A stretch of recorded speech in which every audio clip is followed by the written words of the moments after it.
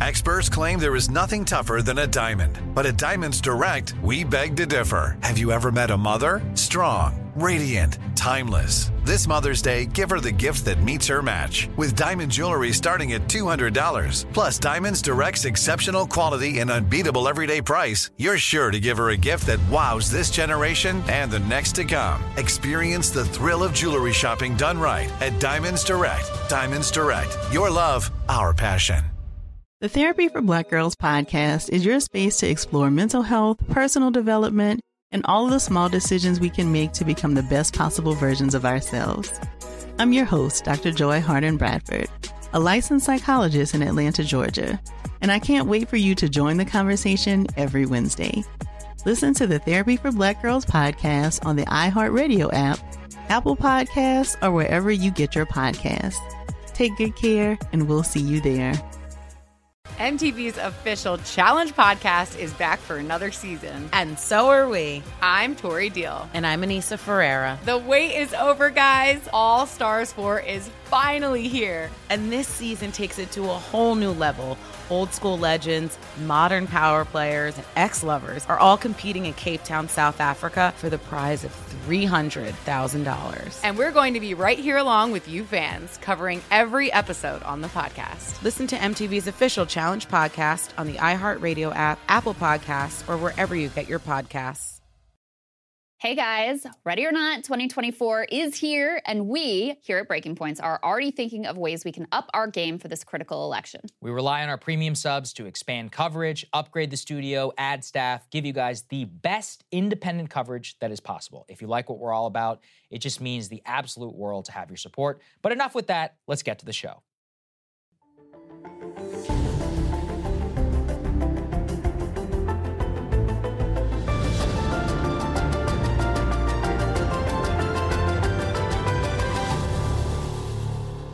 Good morning, everybody. Happy Tuesday. We have an amazing show for everybody today. What do we have, Crystal? Indeed, we do. Lots of news breaking. Just this morning, we have drone strikes that have been reported in residential areas inside of Moscow. This is obviously a dramatic new development in the Ukraine war, so we will tell you about the fallout from that. We also have more conservatives going on the record trashing the debt deal, but Trump remaining conspicuously silent, which is kind of interesting in and of itself.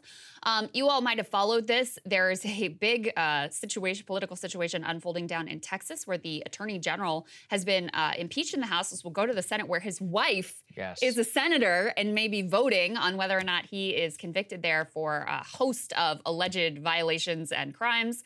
So we'll break that down for you. We also have more updates for you on that commercial real estate potential debt bomb looming over America's cities and the country at large. DeSantis and Trump going to war on a few more things, Disney, and also Trump's connections to Saudi Arabia, and MSNBC really doing their thing with regard to backing up establishment Democrats on full display in a new interview between Mehdi Hasan and Marianne Williamson. So we will bring you that as well. Before we get to any of that, though, thank you so much to everybody who's been signing up as premium subscribers, helping us get that new set built, and it is imminently arriving. Yes, very imminently. exciting. We're looking at these gigantic televisions. We are looking at all of the equipment that's arriving to the scene. Last week here at the desk, which we're a little bit sad about. It's sad. It's sad to say goodbye to something that meant so much, but it makes it easier because we have so many new and beautiful things to look forward to. Not only that, we've got new merchandise and so many other things that are all being planned. Our team has been doing such an incredible job of so much work behind the scenes. All of it is made entirely possible by you. So once again, if you are able to help us out,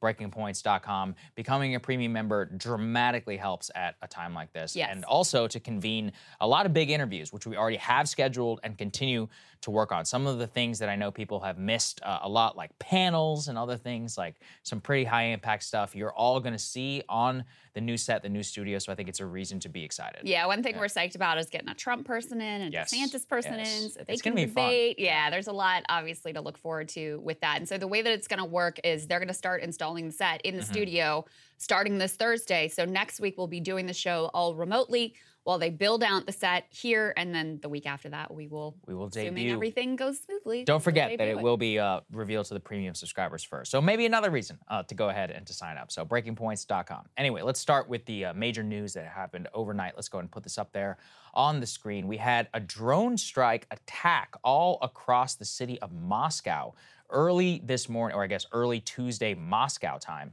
According to Russian authorities, the first attacks hit civilian areas in Moscow, and it is, quote, a potent sign that the war is increasingly reaching the heart of Russia. It's not exactly a mystery as to who is responsible for this, especially, Crystal, because the Ukrainian intelligence service released a statement yesterday saying we will retaliate for the missile attacks that are currently happening on Kyiv. And of course, this is a terrible development because it's not just Moscow. It comes after Moscow, which this isn't the first time, is raining missiles and drones down upon Kyiv and actually killed somebody just yesterday. This was the resumption of 2 straight days of missile and drone attacks on the Ukrainian capital. And, you know, I just think it underscores the real death spiral about what's happening here. Now, luckily, nobody was killed in the Moscow attack. Well, I guess depending on which view you take, nobody was killed in the Moscow attack. So, but I mean, you can only imagine. Like, it's one thing, I think, to target the Kremlin building, to hit a flag.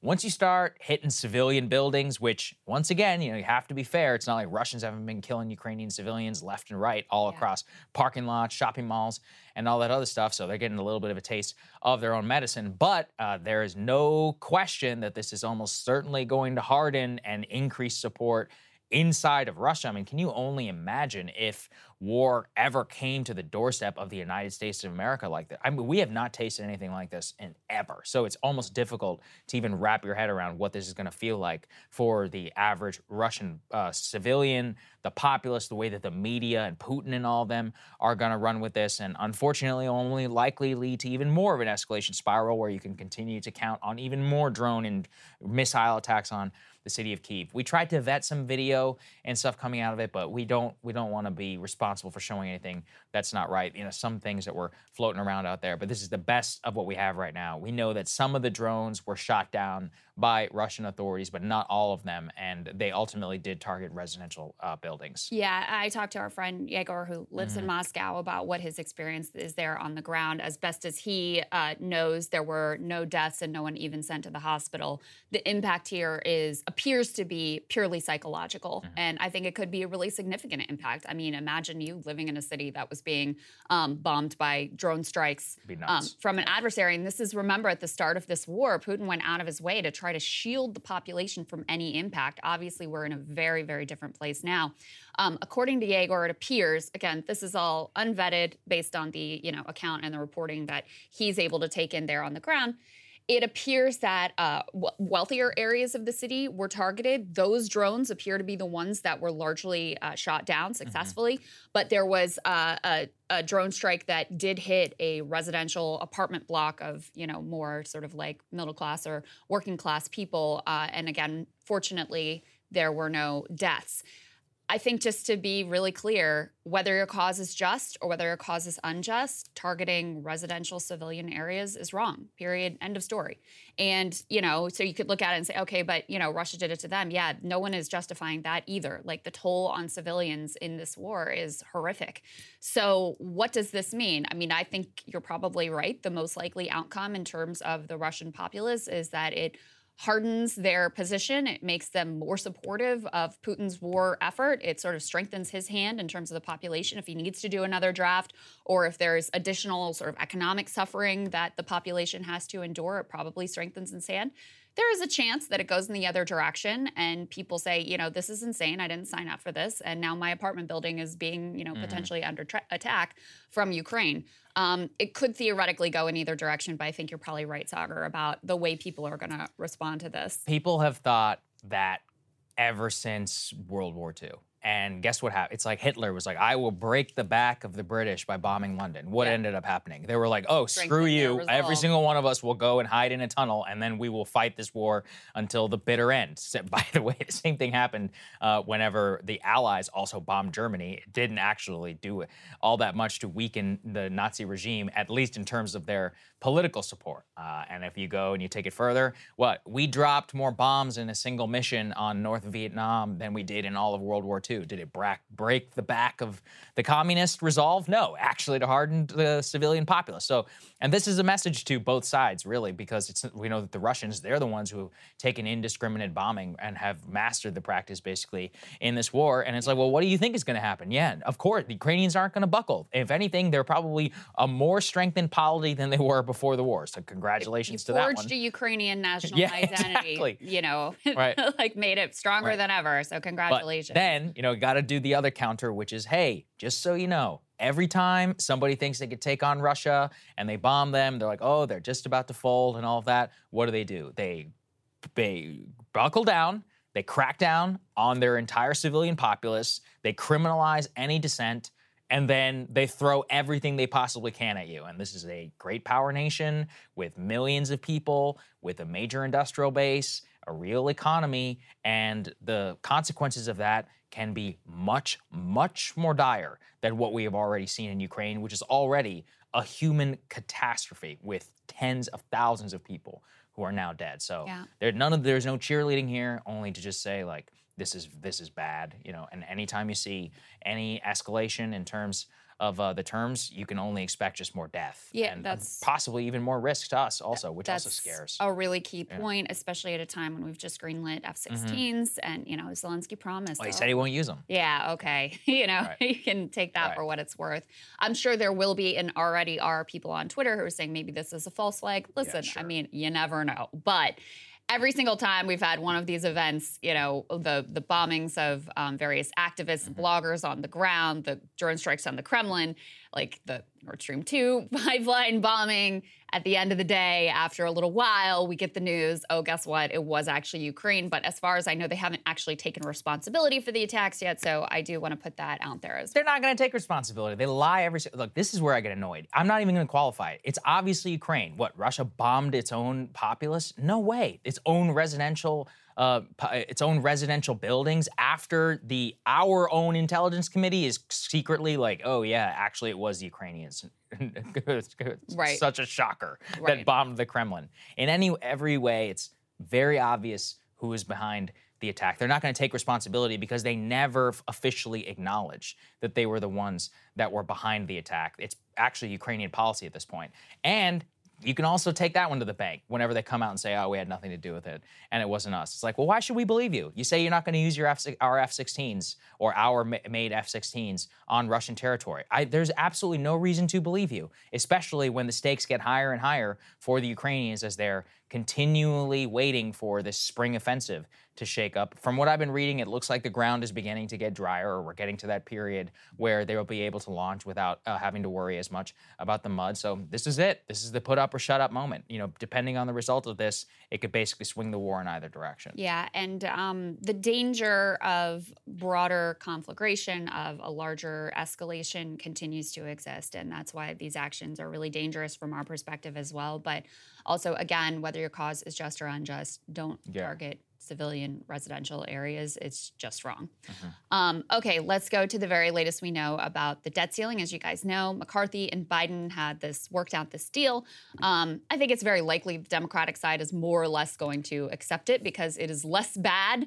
It is, in my opinion, still bad that they negotiate on this at all, but it is less bad than what I think a lot of Democrats were expecting. Republicans on the other side, not too happy. We did get some comments from President Biden about how he sees this all shaking out. Let's take a listen to a little bit of what he had to say. Who got the better deal, Democrats or Republicans? Yes, sir. Bipartisan deal. Will this get done by June 5th? Oh, yes. No question.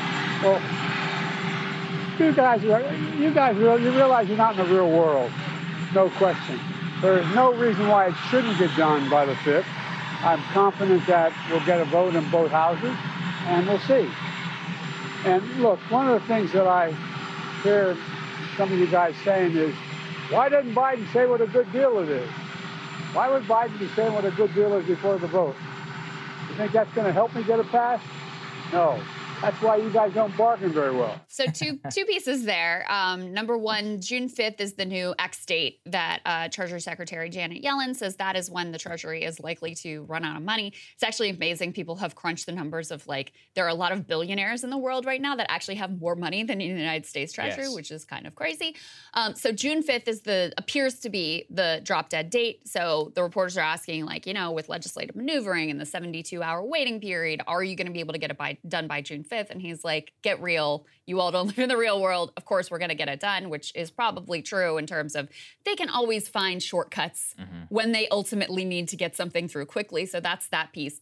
The other one, Sagar, I want to get your thoughts on. There's been some discussion of Biden's strategy in all of this, and he's been very sort of non-communicative during this whole process of the negotiations. I was critical of him previously because it led to Republicans really getting the upper hand in terms of messaging, where the public was very divided about who would be to blame if the country did go over that fiscal cliff, which I think is a real loss, given that clearly it was the Republicans who forced this whole crisis situation.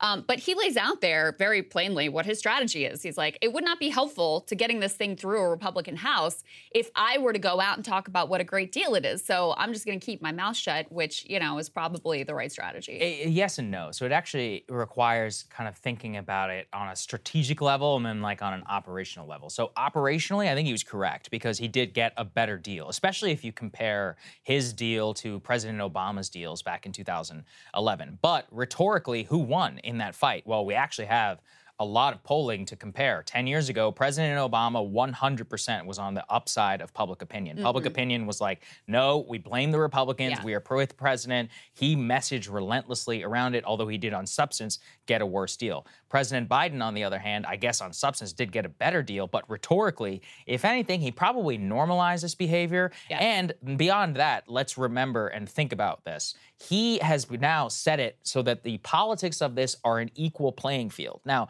it may be to his immediate political benefit for his reelection, but in the long run, he might have actually just signed away any real bargaining power that he has in 2 years if he is to be elected. And we shouldn't forget, you can put the shoe on the other foot. I mean, now at this point, what is stopping the Democrats from doing anything like this? They basically did. There was a shutdown. Because they're wimps. And they never use their power. That's what stops them. But there was their own reticence to do anything. But don't forget about the government shutdown. It was a 3-week shutdown under President Trump whenever he wanted to do the border wall funding. President Chuck Schumer and Nancy Pelosi basically stared Trump down in the eyes, and Trump is ultimately the one that buckled. Anyway, my point is that these tactics have now become so normalized, and I think Biden may have had an opportunity to try to get around it, which is ultimately just really weakens the chief executive. So I'm of two minds in terms of what he thinks. As you know, I think this whole thing has been a disaster. I think he played it wrong from the jump. I think the point you made is the most important one outside of the details of this specific deal, which is that it has normalized this type of behavior. You can take it to the bank that the Republicans are going to do this again in 2 years if Biden is the White House. There is no doubt about it. And there also are real consequences, even with this kind of showdown that, even if they are able to pass the deal, just having this kind of brinksmanship is really damaging to the economy, let alone the very real threat of actually going over the edge and the potential chaos that could be unleashed for that. I mean, in some ways, the fact that the deal doesn't have a whole lot for Republicans, probably the biggest win they got was significant cuts in terms of the IRS budget. But the fact that it was actually things that they, by and large, could have achieved through a normal appropriations process, in a sense that even more normalizes this kind of behavior because they're willing to throw this tantrum and throw the whole global financial system into turmoil over very, very little. So I definitely agree with you there. On where we are with a potential vote, we've seen hardening opposition from not even the far right of the Republican Party, but opposition is sort of spreading to more mainstream corners of the Republican Party as well. Put this up on the screen. This was the sort of whip count of the House Freedom Caucus members who, as of yesterday, had come out as in opposition to this deal. And not tepid opposition, but quite strident opposition. You've got Dan Bishop, Keith Self, Chip Roy, Ken Buck, Ralph Norman, Bob Good, Matt Rosendale, Andy Biggs, Andrew Clyde, and Lauren Boebert. So that is 10 members who are on the record saying that they will not vote for this thing. Now, by and large, like, McCarthy can easily afford to lose 10 members because Democrats look like they are going to vote for this in overwhelming numbers. But there are a couple of procedural hurdles that make this a little bit trickier than you might think, because I think there's no doubt at this point they have a majority of members of the House who would vote for it. That seems very, very likely, because all you would actually need is all the Democrats and 5 Republicans. But McCarthy has said, not bringing this to the floor unless I have a majority support within the Republican caucus. He probably has that. It's a little bit of a question mark, so there's that piece. But even more critically, this has to go through, and I mentioned this yesterday, this has to go through the Rules Committee. Okay, this sounds very archaic, but it becomes highly relevant because during the negotiations between McCarthy and the House Freedom Caucus for him to become Speaker, one of the things they demanded is we are going to have some key seats on that Rules Committee because it effectively controls what can come to the floor. So put this up on the screen. This is from Chip Roy, who is on the Rules Committee and who is a House Freedom Caucus member. He says, a reminder that during Speaker negotiations to build the coalition, that it was explicit both that nothing would pass Rules Committee without at least 7 Republican votes and that the committee would not allow reporting out rules without unanimous Republican votes. So he's saying that they made some agreement, which is possible. I don't think we heard about this at the time. Crystal, I don't think this is true. Really? Because, well, remember, so much of this was behind closed doors. It's impossible to know what they actually agreed to. McCarthy and them have come out, not McCarthy himself, but his allies are like, that's not true. We didn't agree to that. And then Chip Roy was actually pressed about it last night in an interview.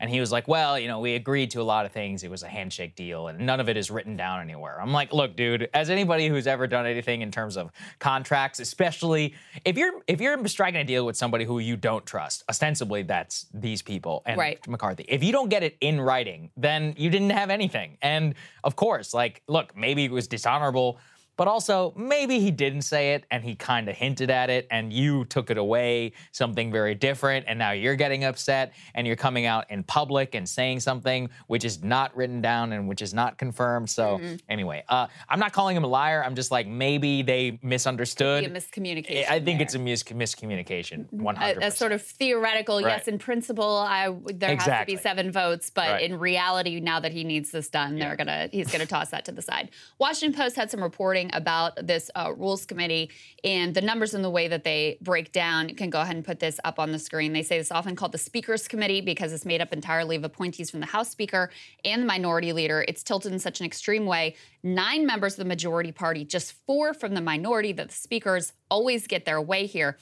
Traditionally, the 4 members of the minority always vote against whatever the majority wants. Now, that also is not written in stone. It's just sort of like convention for whatever reason. But that also could be changed. But you already have a number of members here from the right who have said they are opposed to the deal. So in all likelihood, it could be Thomas Massie, who is ideologically aligned with the, deficit hawk House Freedom Caucus, but he has been personally relatively loyal to McCarthy. McCarthy also gave him some goodies in this deal, things that he had his own personal preferences in terms of how appropriations worked. I won't get into all the gory details here, but McCarthy specifically mentioned Massie, I think because he knows he is such a key vote. Massie hasn't said 100% which way he will go on the deal, but he posted something on Twitter that indicated he was like, well, doing this kind of deal is one way to get things done. Another way is through the appropriations process, seeming to indicate that he was kind of willing to accept this direction with the idea that he would be able to achieve more through that appropriations process modified to suit his whims and what he has been pushing for. So I think where we are is it's more likely than not that it is going to pass, even as you have sort of hardening Republican opposition. You also have Ron DeSantis coming out and in opposition to the deal as well, which gives you a sense of where the winds are blowing from a grassroots conservative perspective. Let's take a listen to what he has to say. Well, prior to this deal, Kaylee, our country was careening towards bankruptcy. And after this deal, our country will still be careening towards bankruptcy. And to say you can do $4 trillion of increases in the next year and a half, I mean, that's a massive amount of spending. I think that we've gotten ourselves on a trajectory here really since March of 2020 with some of the COVID spending. It totally reset the budget, and they're sticking with that. And I think that that's just going to be totally inadequate to get us in a better spot. So what'd you make of that, Sagar? Yeah, I mean, look, he's smart because obviously the base is going to be against. The base they want to see Biden crushed and fail. They don't care about the substance of it literally at all. This goes all the way back to 2011 politics. This is when the Freedom Caucus guys were all over Fox News, and Boehner actually went to Roger Ailes and pleaded with him. He said, please take these guys off the air. You are destroying me. And Roger was like, hey, man, that's what the people want. And I mean, he's right. Like, really what it is that you have an undercurrent of a lot of the Republican base who not interested. They wanted no wins for Obama. They want no wins for President Biden. There's no reason to suspect why the dynamics have changed. Vivek Ramaswamy also put out something against it. Let's put this up there on the screen. He's calling out, quote, other GOP candidates stand on the debt ceiling. Jumping on the anti-woke bandwagon is easy. True. It is harder to take a real stand on the hard stuff, debt deal, bank bailouts, pardoning peaceful Jan 6 protesters, criticizing the Trump indictment, exiting Ukraine. If you can't speak candidly here at home, you're not ready to sit across the table from Xi Jinping. So that's where we're at, right now. We have the Vivek Ramaswamy and Governor DeSantis out against it. Crystal, our show, we waited and held out for a Trump statement. We have not yet received anything. President Trump has not put out anything about this. Haven't seen Nikki Haley weigh in. Haven't seen Tim Scott weigh in either. Interesting because Scott actually does have to vote on it. He has a vote on it. So that one will be very, very interesting to see which way he decides to go, because that will be an indicator of presidential politics. Overall, I actually thought it was a smart move for DeSantis. I increasingly am viewing him as the Ted Cruz of the race. He is running against Trump from the right, from a true conservative kind of like ideological lens. People shouldn't confuse this with political talent because it's not the same thing. Saying his attacks on Trump are very much Cruz-esque. And don't forget this either. Ted Cruz came in second in the GOP primary, won the second most amount of votes, and frankly was probably the single most credible candidate other than Trump in 2016. So it's not a bad play considering how that went down. Also, he did lose though, so it's correct. It's complicated. Correct. He did lose. Ted Cruz notably also has come out against the deal. So to your point about DeSantis being in the Ted Cruz lane, I think that is true. DeSantis's attacks on Trump have a very 2016 Ted Cruz-esque echo. The other comparison that's been made is like to Elizabeth Warren with the wine track. Like, I've got a plan for that kind of vibe. There's a little bit of that going on too. But I think with Trump, you'll recall a little while ago, he was sounding very, tough about the debt ceiling deal. He said, I say to the Republicans out there, congressmen, senators, if they don't give you massive cuts, you're going to have to do a default. And I don't believe they're going to do default because sorry, an ad popped up, because I think the Democrats will absolutely cave because you don't want to have that happen, but it's better than what we're doing right now because we're spending money like drunken sailors. I mean, put aside the fact that this man blew up the deficit like crazy with his friggin' tax cuts for the rich. But, he was sounding really like hawkish on we're willing to go over the cliff and we got to do it and we're spending too much. So it's very notable that now that a deal is struck, not a word from him. And it's not an accident. I mean, he's in this tough political bind because he, better than anyone, has his finger on the pulse of the Republican base. He knows the popular thing to do would be to say, this is a bad deal and we shouldn't accept it and it's a disaster and we're going to, et cetera, et cetera. But he also has backed Kevin McCarthy and, calls him my Kevin and helped him get over the finish line in terms of the speaker's race. So he doesn't necessarily want to go against someone who has turned into a key ally for him and who he is bolstered. So he has calculated that the safest move for him is just to zip it and keep his mouth shut. Uncharacteristic wisdom there from President Trump. My suspicion is that Trump desperately wants to tweet against it and that McCarthy called him and begged him not to. That if I had to bet money, I bet you that is what has happened. My expectation as well, because that is the one thing. If Trump came out really strongly against this deal, could actually sink it. And it could really put the speaker's gavel on the line for McCarthy as well if he continued to push forward.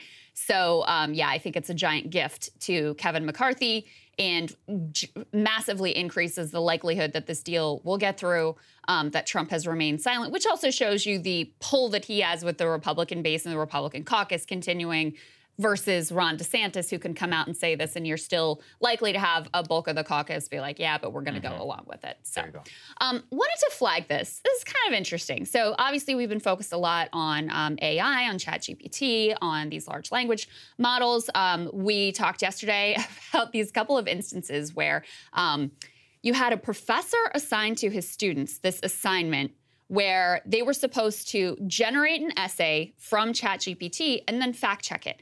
And every single one of the students, was like 60 papers, found glaring, they call them hallucinations. ChatGPT just made stuff up. And there was a lawyer that foolishly relied on ChatGPT to create a legal brief. And ChatGPT just invented like a dozen different cases to back up whatever claim this lawyer was trying to make, all completely fake, completely fabricated. So there are a lot of problems still with ChatGPT, the LLMs in general, AI, et cetera. So we've been talking about, okay, what would it look like to regulate this stuff and what are the dangers, et cetera. And our general view has been, all right, lawmakers don't really have their heads wrapped around this. They don't really understand it, and they're not really taking actions that they need to figure out how to have AI that is actually beneficial for humanity. Well, tucked into this debt ceiling deal, there actually was some language about AI. But rather than being like, let's curtail AI, it was like, let's see how it goes to incorporate this more into government and to try to, quote unquote, streamline the process for these environmental impact assessments by using AI. So David Dayen flagged this. Take a look at what we've got here. So he says you could certainly read this part of the permitting section of the debt ceiling bill as studying the feasibility of AI reviews for this National Environmental Policy Act, which based on current technology would probably go as well as AI legal briefs, which is what I just referred to. Keep this up on the screen. I'll just read the language here, though it's a little bit technical. They say permitting portal study. The Council on Environmental Quality shall conduct a study and submit a report to Congress within 1 year of the enactment of this act on the potential for online and digital technologies to address delays in reviews and improve public accessibility and transparency under Section 102(2)(c) of the National Environmental Policy Act, including but not limited to a unified permitting portal. And then it goes on from there. So what do you make of this, Sagar? Yeah, it's pretty interesting. I mean, at one hand, it's not like a definitive we're going to use AI, but it's more about appropriating government funds and saying that we will conduct a study for the potential for online and digital technologies. Now, once again, the reason why we should all be just a little bit suspect on this is that it means like we will see a total fusion of AI and government in the future, which if possible, if it's good, like maybe that will make it more effective. If it's bad, it will be just as bad as the lawyer brief. Given the history of the government here, I'm just gonna go ahead and say I'm a bit skeptical as to how this is gonna go. And also in terms of the content, I mean, we've already gone over this so many times, but when you think about the tax system, it's like if the IRS sends you a bill and like you owe you have no ability to contest that. Or for example, we live in the state of Virginia where this is one of those insane states where they decide to tax your car, like the property of your car, and they send you a bill based on the assessed value. You have no ability to contest that. You're like, well, actually the market is different, or, oh, actually it has this. Like, nope, they're like, this is what you owe us. And that seems very likely to be the type of scenario where the environmental impact review, for example, I think environmental impact reviews can be important. I also think they've been dramatically misused. There's a recent Supreme Court case that was around this couple that wanted to build something on their property. It's complicated. But my point is that you could see in the future where AI or some government program just looks at input, output variables. They're like, nope, that's actually just not what we're going to do. And then you have to spend years of your life, as this one couple did, having to fight it in the Supreme Court. And they spent 16 years in court, and they won 9-0. Yeah. But they had to wait 16 years to try and build something on their own property. Yeah. That's an example of that's how the system already is with humans involved. With technology, who knows? What you're pointing to here is that you already have a problem with faceless, unaccountable bureaucracy within the government, and adding a layer of even more mysterious and unaccountable tech is unlikely to improve that situation. Exactly. Right. I think the other piece here that it makes me think about is just, Washington is stacked with lobbyists who are all advocating for the interests of companies like Microsoft, for example, which obviously is placing a big bet on AI. And they're constantly working to get these little provisions stuck in that almost no one notices. And so at the same time that we're going, all right, what are lawmakers like? How are they going to grapple with AI and what are they going to do? While we are having that public conversation behind the scenes, Microsoft or whatever other companies have an interest in plugging AI into the federal government as this new giant customer. They are working to get their provisions in. Like, their thing is very effective. So, you know, is this like the end of the world? Is it a huge deal to have this study into using AI within the permitting process?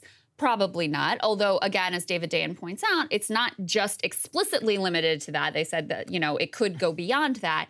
But I do think it's very telling about some of the dangers here, some of the ways that this could become omnipresent without any of us even intending to or noticing, and also just the way that Washington works in general. Yes, absolutely. Well said.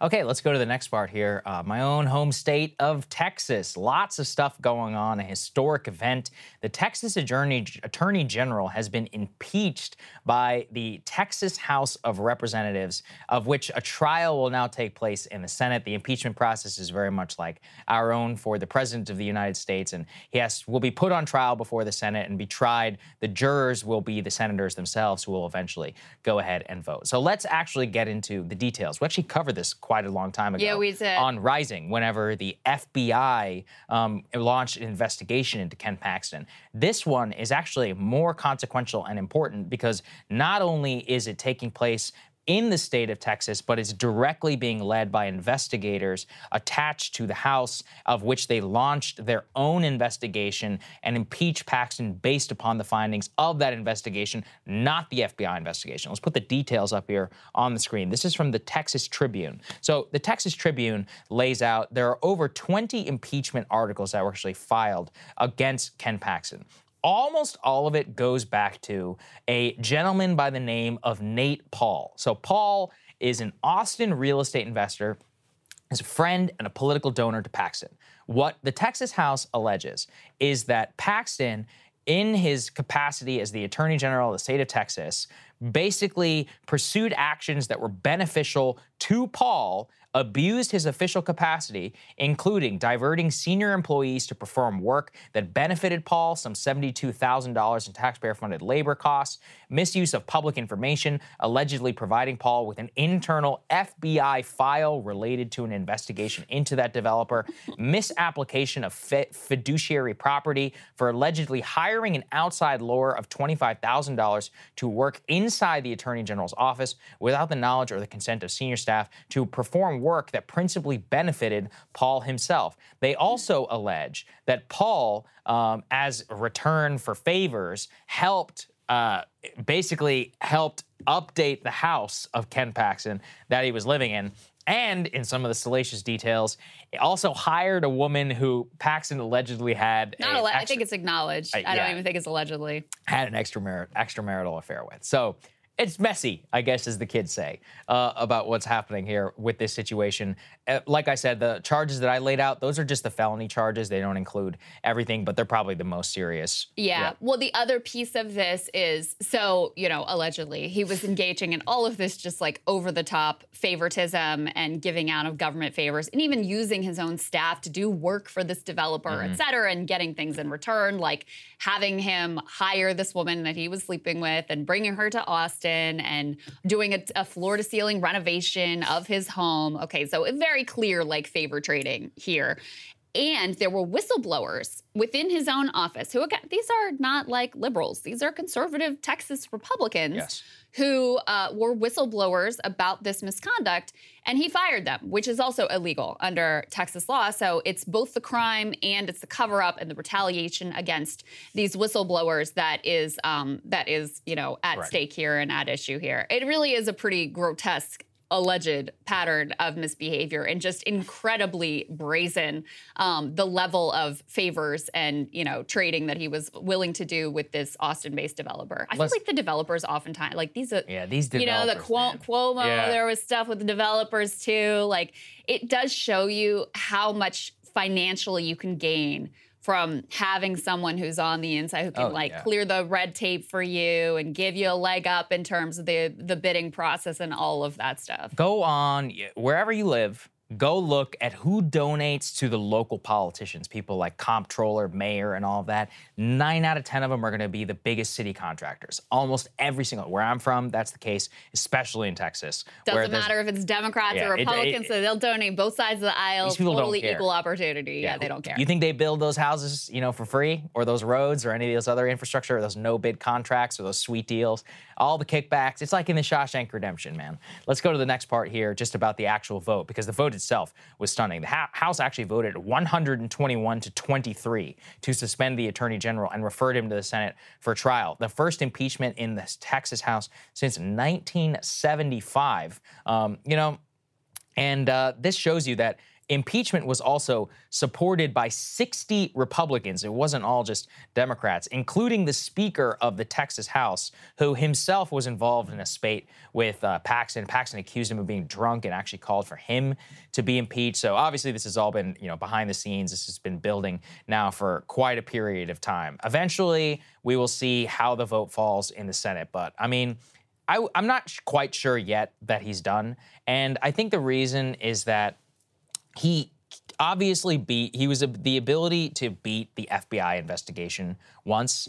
The Senate may not have, as I understand it, I asked some people back in Texas, and they were like, well, it's not going to be necessarily as much of a slam dunk. It'll be closer in terms of a vote. At least that's where things currently stand, with the information that we have right now. He still does have a lot of political support in the state, and the reason why is because Trump loves Ken Paxton. Put this up there. He has actually slammed Texas, quote, rhinos over the impeachment effort. He went ahead and actually praised Ken Paxton and condemned the, quote, radical left Democrats and the rhinos for voting against him. As he says, I love Texas. I won it twice. Watched as many other friends, including Ken Paxton, came alongside me. Hopefully, Republicans in the Texas House will agree. This is an unfair process that should not be allowed to happen or proceed. I will fight you if it does. That's part of the reason why some people think things could happen or change in the Senate.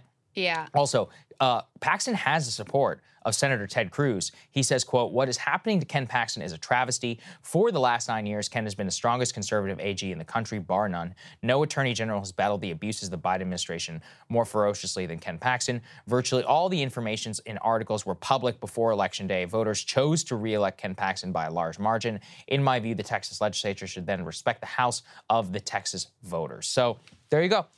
He's got support from Ted Cruz. He's got support from Trump. I still think he might survive. I really do. I actually think he probably will survive. Yeah. You need a 2/3 vote in the Senate to convict. And apparently I did some digging. So I was like, what's going on here? Why did they turn on this guy? And apparently this is symbolic of a broader split within the Texas GOP, almost between like the old Bush wing of the party that's like, sort of like classically conservative, very cozy with business, very cozy with the oil industry, in favor of low taxes, like that vein of conservatism, versus the more sort of like performative culture war Trump wing of the Republican Party, which also will go after corporations they consider to be woke.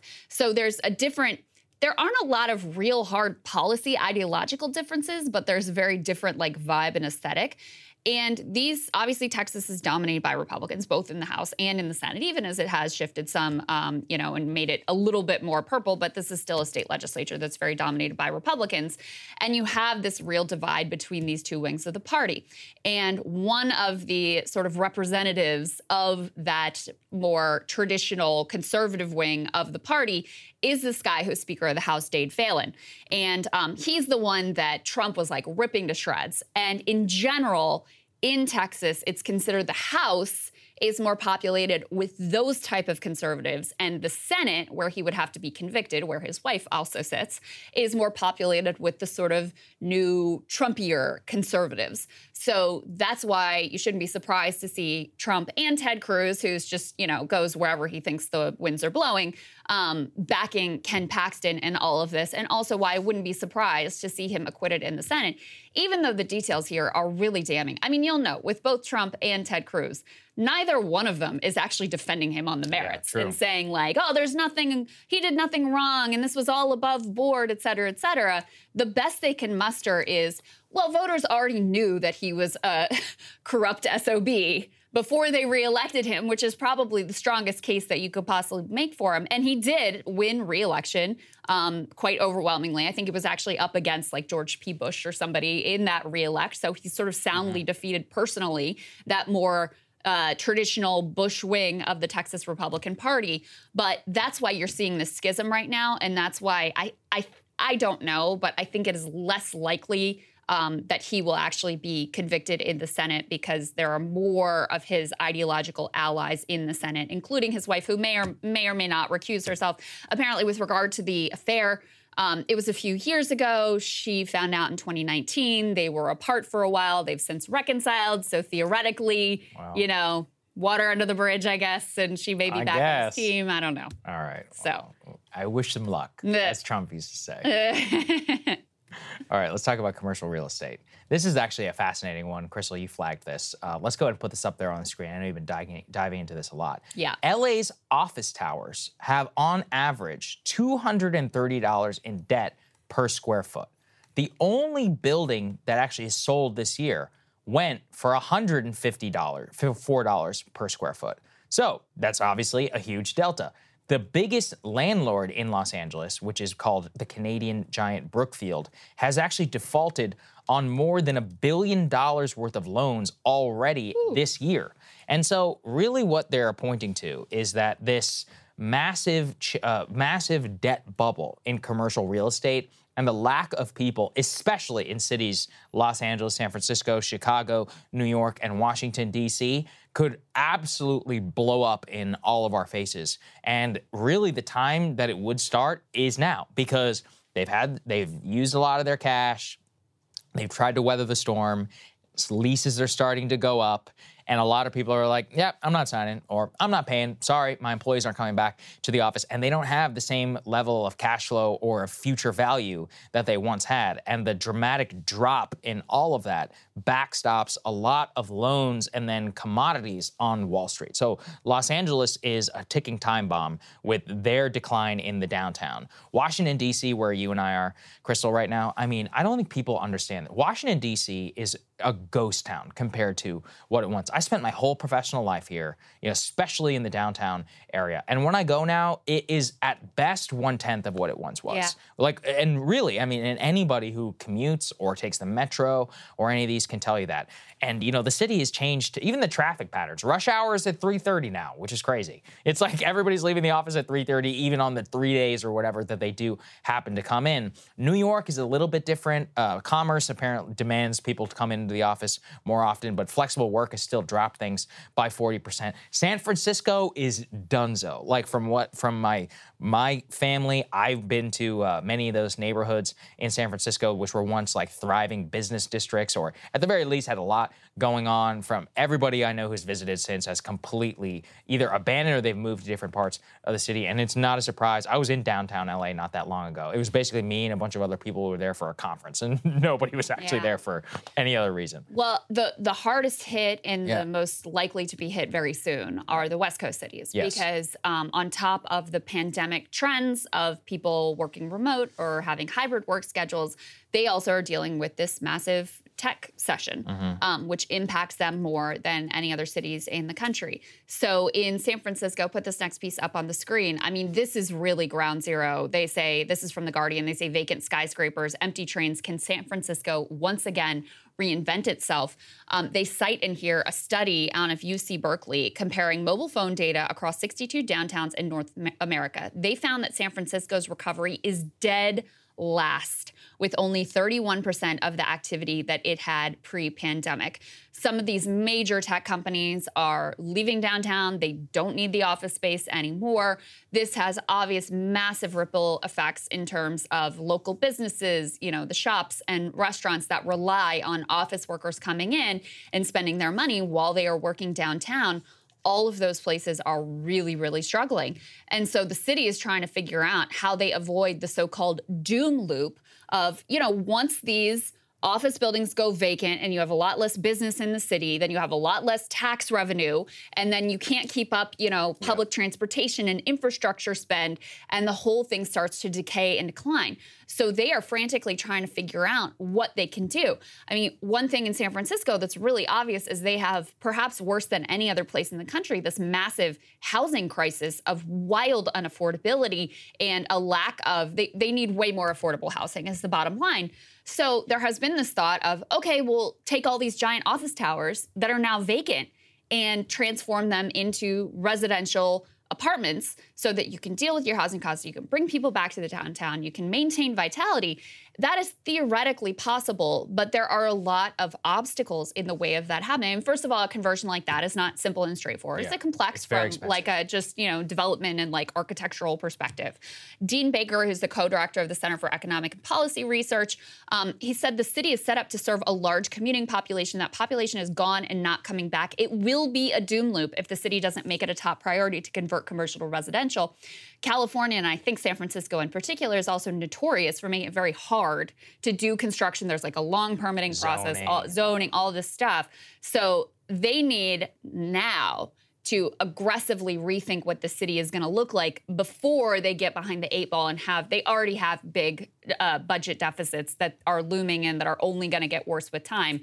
So it is quite a dire circumstance for them. Budget, crime, they have everything that could possibly go going against them. It's expensive and it's not a nice place to live. That's basically too, because I loved San Francisco. Oh, it's a great city. Yeah, it is a great city. I mean, look, vibrant and interesting, and culture there, restaurants there, it's beautiful, wonderful. People get mad when I say this, but California wins on all the fundamentals. Look, I like Texas; it's where I grew up. But listen, the ocean is nice, and so is weather, where it's hot, but it is also not crazy amounts of humidity, and also the sun shines. I mean, look, it does. You can actually go look. I'm obsessed with these. There's temperate charts, which shows you the only real zones in the U.S. with the best weather. And the way that they define that is X amount of days without clouds, X amount of days without rain, X amount of days with sunshine. Almost all of them are in Hawaii and in California. Yeah. The Bay Area is one of them, Los Angeles, San Diego. There are certain areas on the East Coast, I think it's Georgia, South Carolina, Cape Cod, and others. But they really only qualify because they're super nice in the summer, but during year-round, there's no beating California weather. Sorry, everybody. Yeah. But, part of the issue is that's why they're the biggest state in the country, and there's a lot of people who live there, and now there's a disaster of governance, taxation, and so much more. The downtown areas, as you were pointing to, is a real problem. And the other issue is that they have net population decline. So a lot of the people who did leave are exactly the type of folks who would be in these office buildings, in another world. And they moved to Texas, they moved to Austin. Most of them who even moved there aren't even going to the office. A lot of those people are working either fully remote or in some sort of hybrid situation. So overall, I think it's a very bad time to be a commercial real estate developer or a commercial real estate landowner, because another thing that they point to is this entire industry floats on debt. None of these people have large reserves of cash. Right. It's literally the name of the game is you price your rent right here, a little bit above where your debt servicing is, and then you just hope and pray, and then over years you become a billionaire, and you use a bunch of depreciation and other nonsense in order to write all of this stuff on your taxes. It's a crazy business. President Trump gave you more of that, too. I don't understand I don't understand you can even breathe when you're that, close to bankruptcy constantly. Live for that. Yeah, I guess they do. Some people live for that. Good for them. Yeah. One thing that's an important note just on the economics of this is you're probably thinking, for those of you who have knowledge of the local rental and real estate market, rents haven't really come down. So there are estimates that these buildings' valuations are going to crash by something like 40%, which is, that's an astonishing fall in value.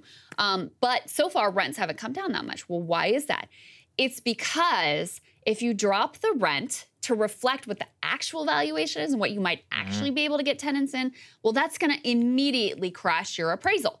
So when you are then up to renegotiate your loan and try to take out a new mortgage to try to be able to roll this thing over, your appraisal is going to come in way lower. You're just dramatically underwater then. And so it's a disaster for you. So a lot of developers calculate, understandably so, that it's better to keep rents where they are and take the hit in terms of a lost tenant for the time being in hopes that they'll be able to roll over those loans. Now, that also becomes much more difficult because of the mortgage rate increases, which, not only impact residential loans, but also impact these gigantic gigantic, loans for skyscrapers that become wildly more unaffordable as well. Not to mention the banks aren't stupid. They're looking at this and potential, massive drop in valuation, and they're not feeling too excited about renegotiating a lot of these loans as well. So that's why we're sort of in this, in-between zone where everybody's just holding their breath and hoping that conditions improve for them by some sort of unforeseen magic. And it feels a little bit static, even though there's a ton of pain and collapse and potential devastation just underneath the surface. So that's part of what is going on here as well. But, this story of how downtowns will reinvent themselves in a new era with less office workers is going to be one of the things that, this is going to be a major trend over the coming decades. Cities that are able to figure this out, that are able to get ahead of it, that are able to, I think the key is going to be building out affordable housing to bring people back to the downtowns so that while they're working from home in their apartments, in their condos, in their houses, in your city. And the cities that get on top of that fastest and anticipate the need the soonest, I think, are going to be the ones that succeed. Yeah, that's right. 2024. Can't miss any of the election news. There is fascinating stuff going on between DeSantis and Trump around the Disney issue. Some people switching sides, but it also kind of shows you how central this is. I think to some of the GOP primary. I saw some polling very recently that the ability to combat wokeness is literally #1 for some GOP primary voters, and especially for people who are on the fence between Ron DeSantis and Trump. So DeSantis, once again, got to give the man respect, actually hitting back against Trump, especially on the Disney issue during his Fox and Friends interview. Here's what he had to say. We obviously have a lot in common with Iowa in terms of what Florida's done and what they've done under Governor Kim Reynolds. And I think the groundswell of support has been really, really strong. And, we're going to press the case. I mean, they had mentioned there may be some differences with me and Donald Trump. And I think that those differences redound to my benefit in a place like Iowa. I mean, for example, he's taken the side of Disney in our fight down here in Florida. I'm standing for parents. I'm standing for children. And I think a multi-billion-dollar company that sexualizes children is not consistent with the values of Florida or the values of a place like Iowa. Hey, you got to give the guy credit, because what did he say? First, he shouts out Kim Reynolds, who is the governor of Iowa. He said the word Iowa, I think 3 times during that short clip, making it clear that he's trying to contrast himself directly with Trump in that state. The news also just broke this morning, Crystal. He will be attending the Joni Ernst's summer Iowa event. Joni Ernst, for those who don't know, is she's the senator from Iowa. It's called the Roast and Ride. It's a kickoff for the 2024 campaign in Iowa. And obviously, she's very important and somebody that they have to woo. Everybody tries to, if they are hopeful, to attend some of her events. Trump right now is unconfirmed for the event, but DeSantis says he absolutely will be there. This underscores his early state strategy. Now, Trump has actually changed his tune. At first, he took Disney's side, and he said, oh, well, why is DeSantis going after Disney? Now he's getting humiliated by Disney, something like that. He said humiliated by Disney, but he also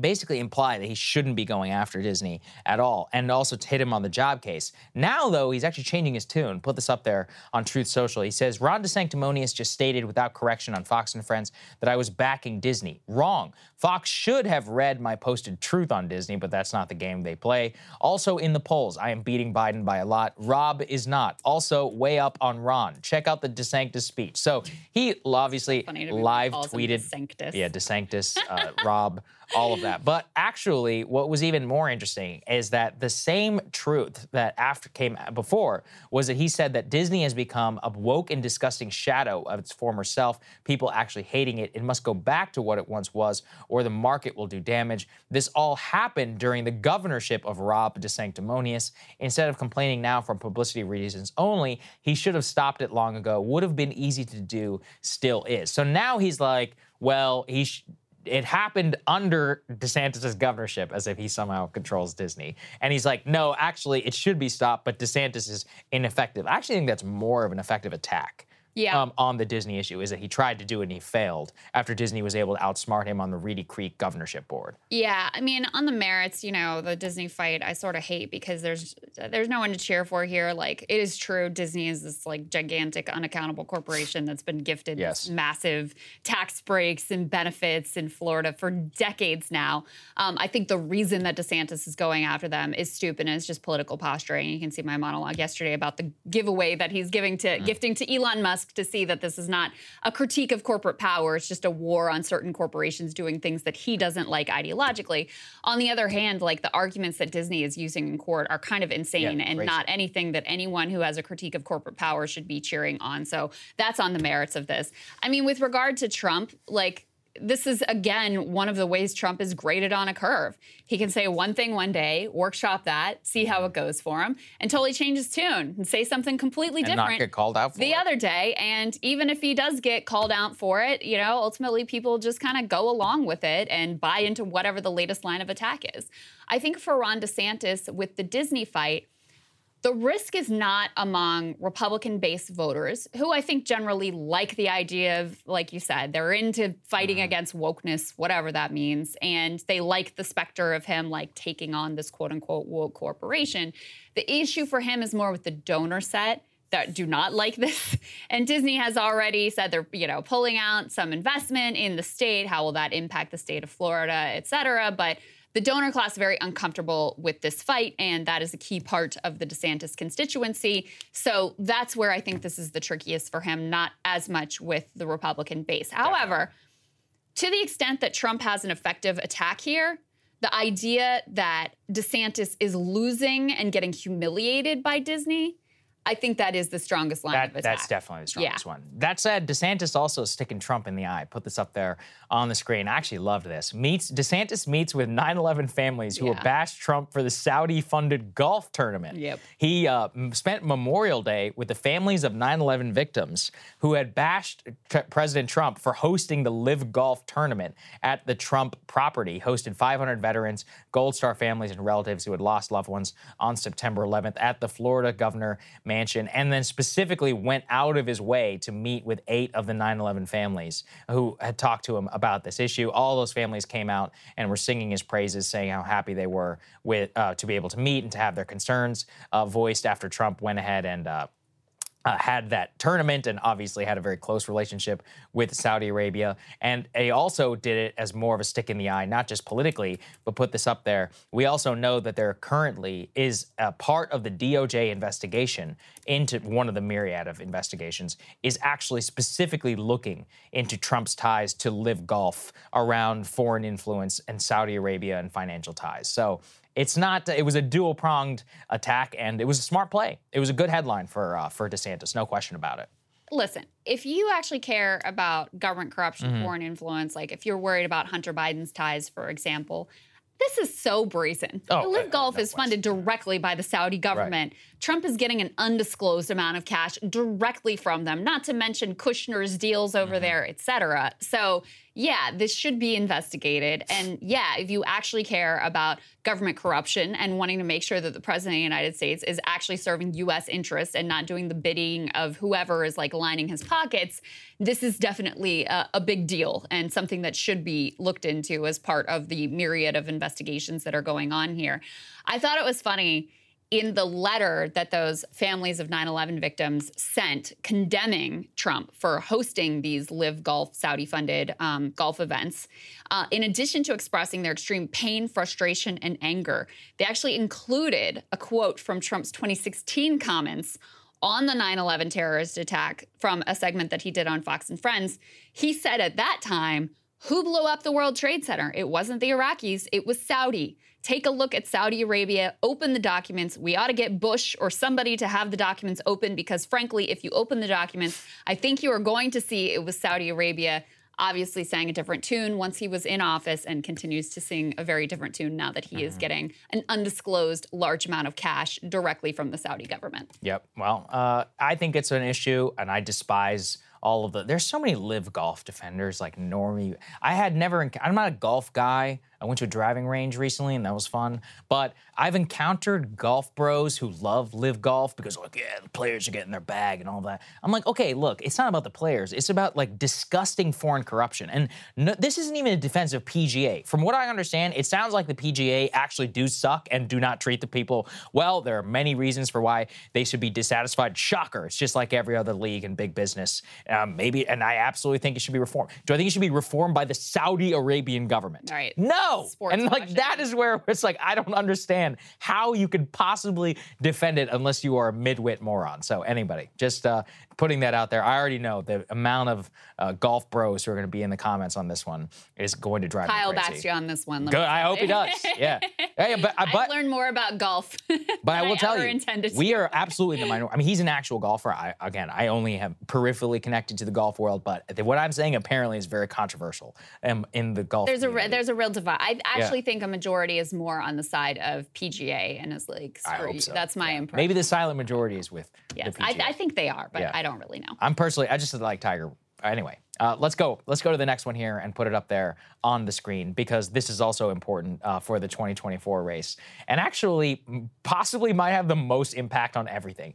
If we got a chance to not have a Biden-Trump rematch, it won't be because democracy wants it. It's this headline. Wall Street dreads Biden-Trump rematch. Jamie Dimon, Joe Manchin, the finance set is casting about for a more business-friendly challenger. So according to the Wall Street Journal, on a farm in upstate New York, Wall Street types groused about the upcoming presidential election in between rights of roast pig. Billionaire money manager Mario Gabelli and banker Ralph Schlosstein were among the guests at a chief executive carnivore's ball, a celebration of all things meat that featured this is the stupidest thing I've ever heard, featuring lively discussions of potential business-friendly candidates who can shake up the 2024 race. They floated people like Secretary Gina Raimondo, who's the cabinet secretary. They said that they were dreading a Biden and a Trump rematch and that neither were, quote, business-friendly enough for them. That is so insane. Yeah, it is insane, considering how much handouts that they've gotten from both of them. They liked Ron at first, but now that he's chosen the side against Disney, they're against him. You have people like Bill Ackman, who's tweeted his support of Vivek Ramaswamy, who himself is a multi-hundred millionaire after the sale of his company. Tim Scott and South Carolina and Nikki Haley are also absolutely beloved by this donor set. People like Steve Schwartzman and others. Don't forget, actually you weren't here for this, but Larry Ellison was very prominently at Tim Scott's announcement as the VIP guest of honor, the multi-billionaire. Obviously going to underwrite the entire. Yeah, the donors love Tim Scott. There's nobody that they love more, in my opinion. So they've also considered this no labels attempt at maybe launching Joe Manchin. But I saw this and I was like, man, this is the only actual threat to the Biden-Trump rematch that probably exists, is if these Wall Street billionaires don't like it, well, that actually might have some impact. Well, this was, was the play for Ron DeSantis, is for all of Capitol to get behind him. But now, both with his comments on Ukraine and also his war with Disney, he's sort of fallen out of favor. And so they're casting about for some. I mean, this is just insane to me. Like, think of how much these people got from the Trump presidency. Like, he rewrote the whole tax code on their behalf, didn't close the carried interest show, didn't do any of that sort of stuff. Just giant gift after giant gift. Joe Biden was known as like the, senator from the credit card capital of the country for his entire career. This is hardly someone who's some like radical renegade from the left. This is a corporate friendly Democrat as much as you could possibly get. But the thing they don't like about Biden is they say his aggressive stance on antitrust enforcement has turned off potential backers whose profits depend on a healthy supply of corporate deals. Do you understand what that means? They're admitting up front they basically need monopolies. Like, they're not looking for some free market competition. Right. They're like, he's not letting us rig the market to the extent that we want, so we're mad at him. That's their beef with Joe Biden, which is astonishing. And by the way, just follow Matt Stoller on the number of Wall Street Journal editorials trashing Lena Khan over her antitrust stance, it's like 41. I mean, it's an insane number. They have a complete jihad against this woman because they hate the fact that they might have some semblance of actual competition in the marketplace and not just a series of gigantic monopolies who are able to price gouge all of us and et cetera. So it is incredible to me that if these people don't get every single thing they want at every single second of the day, they pitch a complete fit and, you know, go desperately searching for some more friendly alternative who's actually going to literally give them everything they want. It reminds me of during the Obama administration, another very Wall Street, very corporate friendly government. He made one speech that was like mildly critical of Wall Street at a time when they had just crashed the entire global financial economy and destroyed our. And they were so in their feelings about how could you criticize us? And they were, you know, openly weeping about how hurt they were over his like mild critique of them. These are the most fragile, egotistical people on the entire planet. So if you're wondering, I don't know if you've seen, we haven't covered a lot of this because I don't think there's a lot of legs behind it, but there's been all this chatter about no labels, fielding a presidential candidate, and Joe Manchin appears to be the person they would most likely to put in there because he is, if anything, just completely beholden to corporate America over and over again. He's proven his bona fides there. They actually have been working on, this is well-funded because it's backed by these type of people. They've been working on getting ballot access. Democrats are very worried that if they do field some sort of third-party candidate on the no labels ballot line, that this could hand the election to Trump. This type of maneuvering is where all the energy from that comes from. There is no organic interest in the country out there for someone to be even more pro-Wall Street and even more pro-corporate, but they delude themselves consistently into thinking that they represent some sort of silent majority too, which is also just incredible and shows you the bubble they live in. It's certainly a majority of their peers, but that's the only majority that they're talking about. Indeed. All right, so we got a little update for you on what's going on over there on MSNBC, which is struggling to grapple with the fact that, yes, Joe Biden has a healthy lead in the Democratic primary, but the contenders against him, Marianne and RFK Jr., have been a little bit stronger in the polls than probably they're comfortable with. They've gone out of their way, all of media has, to say they're not serious and Biden doesn't have a real contender and he's just going to be anointed and all the action is on the Republican side. So MSNBC's Mehdi Hasan had Marianne Williamson on his show, presumably to talk about her campaign. Just take a listen to the way that Mehdi, who is supposedly like a progressive and a leftist, the way that he sets this up on MSNBC. Listen to this. So what do you say to those who point out that, yes, you are popular with younger voters and on TikTok, but you can't win a Democratic presidential primary? You're essentially a spoiler candidate. And so by primarying Biden, all you're doing is weakening him in the general and making it easier for a Republican to beat him in 2024 in what will be a very tight election. Well, there are two things about what you said. First of all, you said I'm a spoiler candidate. I'm not a spoiler candidate. I'm running in a primary. So you can't be a spoiler if you're running in the primary. The second thing you said was this narrative you can't win. Isn't that what people said about Donald Trump? I will win if people vote for me. I believe that in a democracy, people should have as wide an array of options before them as there are candidates running on agendas. That's what a democracy is. We need to protect our democracy right now. That's obvious to everyone. The way you protect your democracy is by using your democracy. Candidate suppression is a form of voter suppression. So this idea that I'm a spoiler, no, I'm not a spoiler. I'm a candidate in a primary, and it's very important, I believe, that the president debate me, that the president debate any other people who are challenging him. At a time like this, when the fascists are clearly at the door, we should be having a very serious conversation about what it will take to defeat them, and not just accepting what the DNC has to say because a few elites have decided it's going to be Joe Biden. So he says, you can't win. And you're a spoiler, which she rightly is very confused by, because the previous definition of spoiler was a third-party candidate, like we were just talking about the no labels thing, which I dispute even that, right? If people want to run third-party, it's your job to appeal to voters. They have the right to do it, okay? But at least with a third-party thing, you can at least see the case that they're making here. She's running, and RFK Jr. running, in a Democratic primary. These are the same people who spend all day, every day, saying democracy is at stake and democracy is on, vote like democracy is on the line because it is. And the minute you're like, okay, I'm here for the democratic process, they're, how could you? How dare you? You can't win and you're a spoiler, et cetera, et cetera. Now, specifically, the role that Mehdi is playing here, I think is particularly gross because he acknowledges, Sagar, at another point in the interview, like, oh, I actually agree with you on policy.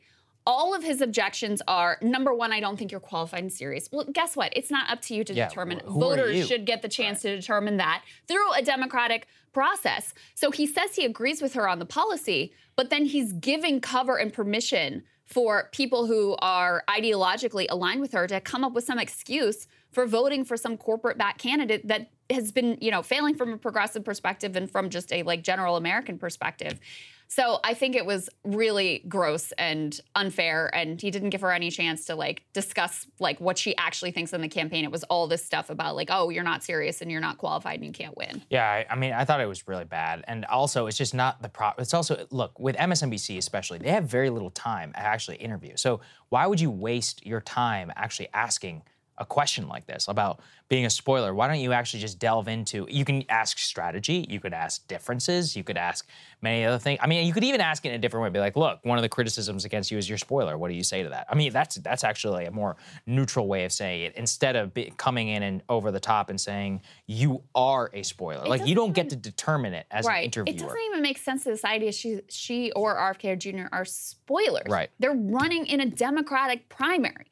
So, I mean, this is, to me, just does not compute. It's utter invented nonsense. Mm-hmm. And to waste your time on it instead of talking about, I mean, this should be very simple. If you ideologically align with a candidate other than Joe Biden, then you should support that candidate. Yeah. It shouldn't be all of the, but clearly, he's allowed at MSNBC to break with the line on things like, Israel-Palestine, and he's good on other foreign affairs issues. I don't want to take that away from him. But at the end of the day, if you're going to be on MSNBC, you're going to freaking back Democratic leadership. You're going to back Joe Biden. You're going to carry water for him. You're going to be in service of that. And in fact, it makes him a more effective propagandist that he does break the line occasionally on these other issues because he gains credibility as being this honest broker and a true representative of the left. So then when you do something like this and it's well, even leftists don't support Marianne, then you are, providing cover, providing a justification for people who should be her ideological allies to just get, sucked up into the whatever the DNC wants them to do. So vote blue no matter who. It's a mind disease. Yes. I guess that's the one they say it. Crystal, what are you taking a look at? Well, as you know, Donald Trump has been relentlessly hitting Ron DeSantis with every attack possible, throwing it all against the wall to just see what sticks. But somewhere between slamming his lack of loyalty and alleging that he's a groomer, Trump threw an interesting critique into the mix. In a post a while ago on Truth Social, Trump wrote, quote, Ron DeSanctimonious is delivering the biggest insurance company bailout to globalist insurance companies in history. He's also crushed Florida homeowners whose houses were destroyed in the hurricane. They're getting pennies on the dollar. This is the worst insurance scam in the entire country. Now, if you don't live in Florida or work in the insurance industry, you could be forgiven for having no idea what Trump is talking about here. But whether or not this particular attack on DeSantis sticks, there is actually a lot to say about the underlying problem that Trump is wildly gesturing at. It's an issue that is increasingly relevant not only in Florida, but in states across the country. Due to climate-fueled disasters, vast swaths of America are becoming essentially uninsurable. Homeowners are getting gouged, state insurance funds are collapsing, and private insurers are demanding bailouts and engaging, in some instances, in outright fraud. It is a mess with huge implications for homeowners and looming costs for the entire economy. Just take a look at these headlines. You've got some insurance companies pull out of Louisiana and Florida in hurricane season. State Farm stops home insurance sales in California, citing wildfire risks. Colorado's wildfire risk is so high, some homeowners cannot get insured. Whether it's wildfires, hurricanes, or floods, the increased threat of extreme weather, especially in states along the Gulf Coast and in the western U.S., has made homeowners insurance a losing proposition for a lot of actors in the private market. In fact, the CEO of one of the largest insurance companies in the world recently issued a dire warning to a U.S. Senate committee that these disasters have completely destabilized the insurance and reinsurance industries. For those who don't know, reinsurance is basically insurance for the insurers and backstops the losses from particularly catastrophic events. PLC President Eric Anderson testified that reinsurance companies, quote, have been withdrawing from high-risk areas around wildfire and flood in particular. He continued, just as the U.S. economy was overexposed to mortgage risk in 2008, the economy today is overexposed to climate risk. Anyone with a mortgage is required by banks to have an active homeowners insurance policy. So what happens in this very unsexy sounding market can have huge implications for housing affordability. In high-risk areas, premiums have been absolutely skyrocketing. In fact, after Hurricane Ian slammed into Florida as one of the most expensive extreme weather events in history, Florida homeowners have watched with horror as their premiums have gone up an astonishing amount. One analysis projected that Florida homeowners can expect a 40% rate hike this year alone. And that is if you can get insurance at all. Many states, including Florida, have watched as large insurers abandon the market altogether, leaving taxpayers as the insurer of last resort. In Colorado, desperate homeowners and would-be homeowners have been begging legislators to intervene in order to establish one of those state insurance funds. Up until now, they didn't need one. But wildfire risk has made areas close to forests in particular difficult or impossible to insure. California's state insurance plan has a massive $332 million deficit, thanks to an influx of new policyholders due in part to an increase in wildfires. Now, every year, that state seems to set a new record for the expense and the damage of those wildfires. Overall, state-sponsored plans across the country have seen a 29% increase in policies in just a 3-year period. It is an unsustainable situation, and something has got to give. And to bring it back around to Florida, the Sunshine State might be the best cautionary tale of what it looks like when the whole thing starts to give. According to a Washington Post investigation, Florida's insurance market began its descent into chaos in 2005 when devastating storms caused several large insurers like State Farm to flee the state.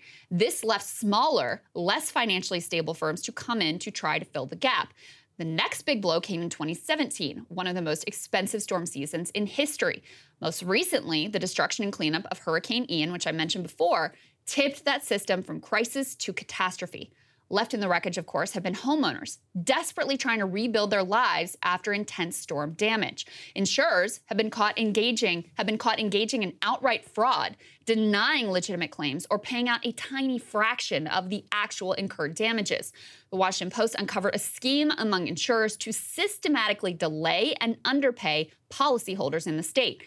Meanwhile, insurance lobbyists ran to the Republican-led state legislature to demand additional protections in the bailout that Trump referenced in his attack on DeSantis. And, the man does actually have a point. The Florida legislature decided to create a taxpayer-funded $1 billion bailout fund for the insurers to tap if their losses were too great. They also made it more difficult for stiffed and defrauded homeowners to sue scam insurers who are ripping them off en masse. And the legislature limited who can get policies through the state-run insurer, forcing more customers into the hands of these price-gouging criminals. Hurricane Ian made landfall in September of last year. As of March of this year, 33,000 Florida homeowners still have open claims linked to Ian that have received no payment. Another 125,000 were closed without ever receiving any payment. The unmitigated march of climate crisis has forced a series of terrible choices on state governments and on taxpayers. You could have taxpayers subsidize the cost of insuring homes in disaster-prone areas. You could continue trying to muddle through with a mix of private insurers, rising premiums for everyone, and occasional industry bailouts and rampant fraud. Or you could basically abandon the large and growing regions which are uninsurable due to extreme weather risk. Without dealing with the underlying crisis, our options are only set to become more painful. This is a huge deal in Florida. It's a huge deal in Texas. And if you want to hear my reaction to Crystal's monologue, become a premium subscriber today at breakingpoints.com. All right, Sagar, what are you looking at? Well, while it's certainly a downside to live in interesting times, one of the more exciting things about the last few years is the feeling that just anything is possible. I especially felt that way when Trump was elected in 2016, against all odds. I felt that way as I watched millions of people pick up and move in the middle of the pandemic. I feel it now. People are asking questions, making decisions they never would have dreamed of before, out of fear of not doing, quote, what you're supposed to do. College attendance has, for years now, been in the category of what you're supposed to do. Millions of Americans a generation ago who never would have considered college decided to go, even if they didn't have the money or even if they didn't have a clear idea of what they wanted to do. They spent tens of thousands of dollars. They went into debt on average, and in many cases, they did not see the once promised wage premium. By and large, despite decades of the same behavior and an entire generation of people who were going broke, this trend still continued, right up until COVID, when suddenly a few things became very clear. One, schools really were not charging you for the quote-unquote college experience. They not only did not cut tuition, but actually raised it during literal Zoom school from home, showing that the only thing you're paying for is that credential. Two, despite the fact that demand remained relatively stable, an entire generation of young men just decided, you know what, screw this. The number of new young males entering college dropped dramatically in 2021, even as campuses reopened, and they put us on track for a troubling trend. Sometime in the near future, women will outnumber men on college campus, and not only that, but outnumber them 2 to 1. Given the way that our current higher elite is largely composed of the college-educated, it will mean a dramatic misalignment of women and men and will have profound social effects on our dating culture and future marriage rates. Despite all of this data on collapsing male interest in college, elites have refused to stop their tune. They still insist student debt cancellation is the only answer, not holding the colleges criminally liable for lying to people. They still insist our broader culture doesn't have a bias against men, especially at the higher elite circles, and they continue to insist a college degree is the only way to get ahead in this country. Unfortunately for them, men are just not listening to them anymore. College enrollment rates for high school graduates between the ages of 16 and 24 dropped a stunning 4% overall in the last 4 years, new Labor Department data reveals. Unsurprisingly, this coincided with the lowest teenage unemployment rate in 70 years. On record, a massive increase in wages paid in the hospitality sector and across the lower-skilled economy. The tight labor market has made college a worse trade than ever for millions of people, especially men. This puts the current college enrollment rate at a place it has not been at for more than 2 decades. The vast majority of this decline is attributed to male matriculation. Female college matriculation remains at 66%. The male college rate is 10% lower. It is not like these guys are just sitting on the couch either. Many of them have taken up apprenticeships, which are up 50% or more year over year. They're filling the huge shortage of roles that we have in trades and skilled labor positions across the economy. Now, across the board, the entire U.S. population is losing faith in college, too. Only 52% of respondents in a recent Wall Street Journal poll said college was worth the cost, and a record 56% said it's not. Again, the male-female differential here is worth noting. Men are much, much more likely than women to say college is not worth it, and express delight at the ability to make a better wage than before, whether having to go to the trouble of going to college. Make no mistake, on a long enough timeline, this is going to dramatically reshape the face of America. College is not just about education. More and more, it's really about ideology and lifestyle. Whether you have a 4-year college degree or not is the best single approximator today for how you vote. If you attended college, you are likely a Democratic voter, and vice versa. Of course, there are many important exceptions, and I am talking about averages, but the point remains clear. If you went to college, you are much more likely to have very different cultural tastes than if you did not, including, but not limited to, the type of music that you like, the TV shows you watch, where you go on vacation, where you shop for groceries, what you consider a societal problem, whether you know anyone in the military, so many things like this. If you don't go to college, you will be very different in your preferences and your desires in almost every single one of those categories.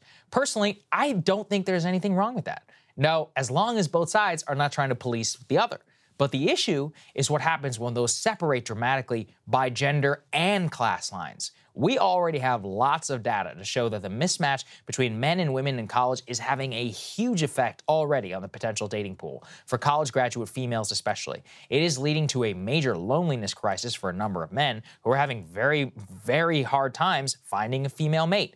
Young female depression gets all the headlines, but as I've laid out here before, it's really young men who are in crisis. Young men commit suicide at 4 times the rate of young women. They make up 80% of all suicide deaths of male versus female. Furthermore, young men who remain single for prolonged periods of their life suffer worse health outcomes, they achieve lower wages, they report lower life satisfaction. Generally, they are not thriving. Structurally, you're in a tough place right now. Men understand that they are mostly not wanted at college or that it is not a good deal for them. But the working class wages that they are seeking are not high enough in the long run or show enough promise to actually set them up for middle class or upper middle class life in the future. Thus, they remain in this odd middle ground gray area. They're not thriving enough to attract many women who are themselves college graduates, who also find themselves lonely and miserable. What you need is a total reset of this whole system.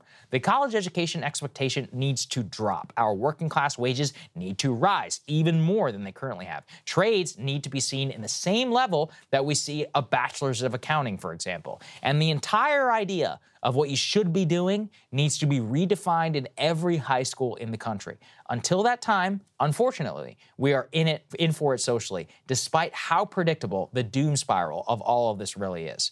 We cover a lot of this stuff here. And if you want to hear my reaction to Sagar's monologue, become a premium subscriber today at breakingpoints.com. Great show for everybody. Thank you all so much for joining us. We really appreciate it, and for helping us out, become premium members and help build out this new set. We're really excited to show it to all of you. We're going to have fun debuts. Make sure you guys are checking your emails. We're going to be sending instructions and like outlays in terms of how we're doing it. As Crystal mentioned, we will be remote next week while the studio is completely redone here with all the renovations that take place. You're the ones who are funding it. You're the ones who are helping us out. BreakingPoints.com if you're able. Otherwise, we'll see you all on Thursday. We got a great counterpoint show for everyone tomorrow. And actually, I'm in for Ryan tomorrow. Oh, I didn't know that. Cool. You all are stuck with me tomorrow, too. It'll be a ladies' show. We can talk about men in crisis, Emily. Yeah, you should do it. And debate you should do it. But yeah, so I'll be in for Ryan tomorrow, and I'll be here on Thursday. So I'm, pulling overtime. This is like kind of making up for Ryan filling in for me while I was on honeymoon. So. All right. Well, it's nice of you to do that, but I don't think you have to. All right. We'll see you guys later. So, fun ladies' show for everyone tomorrow. There you go. See you then.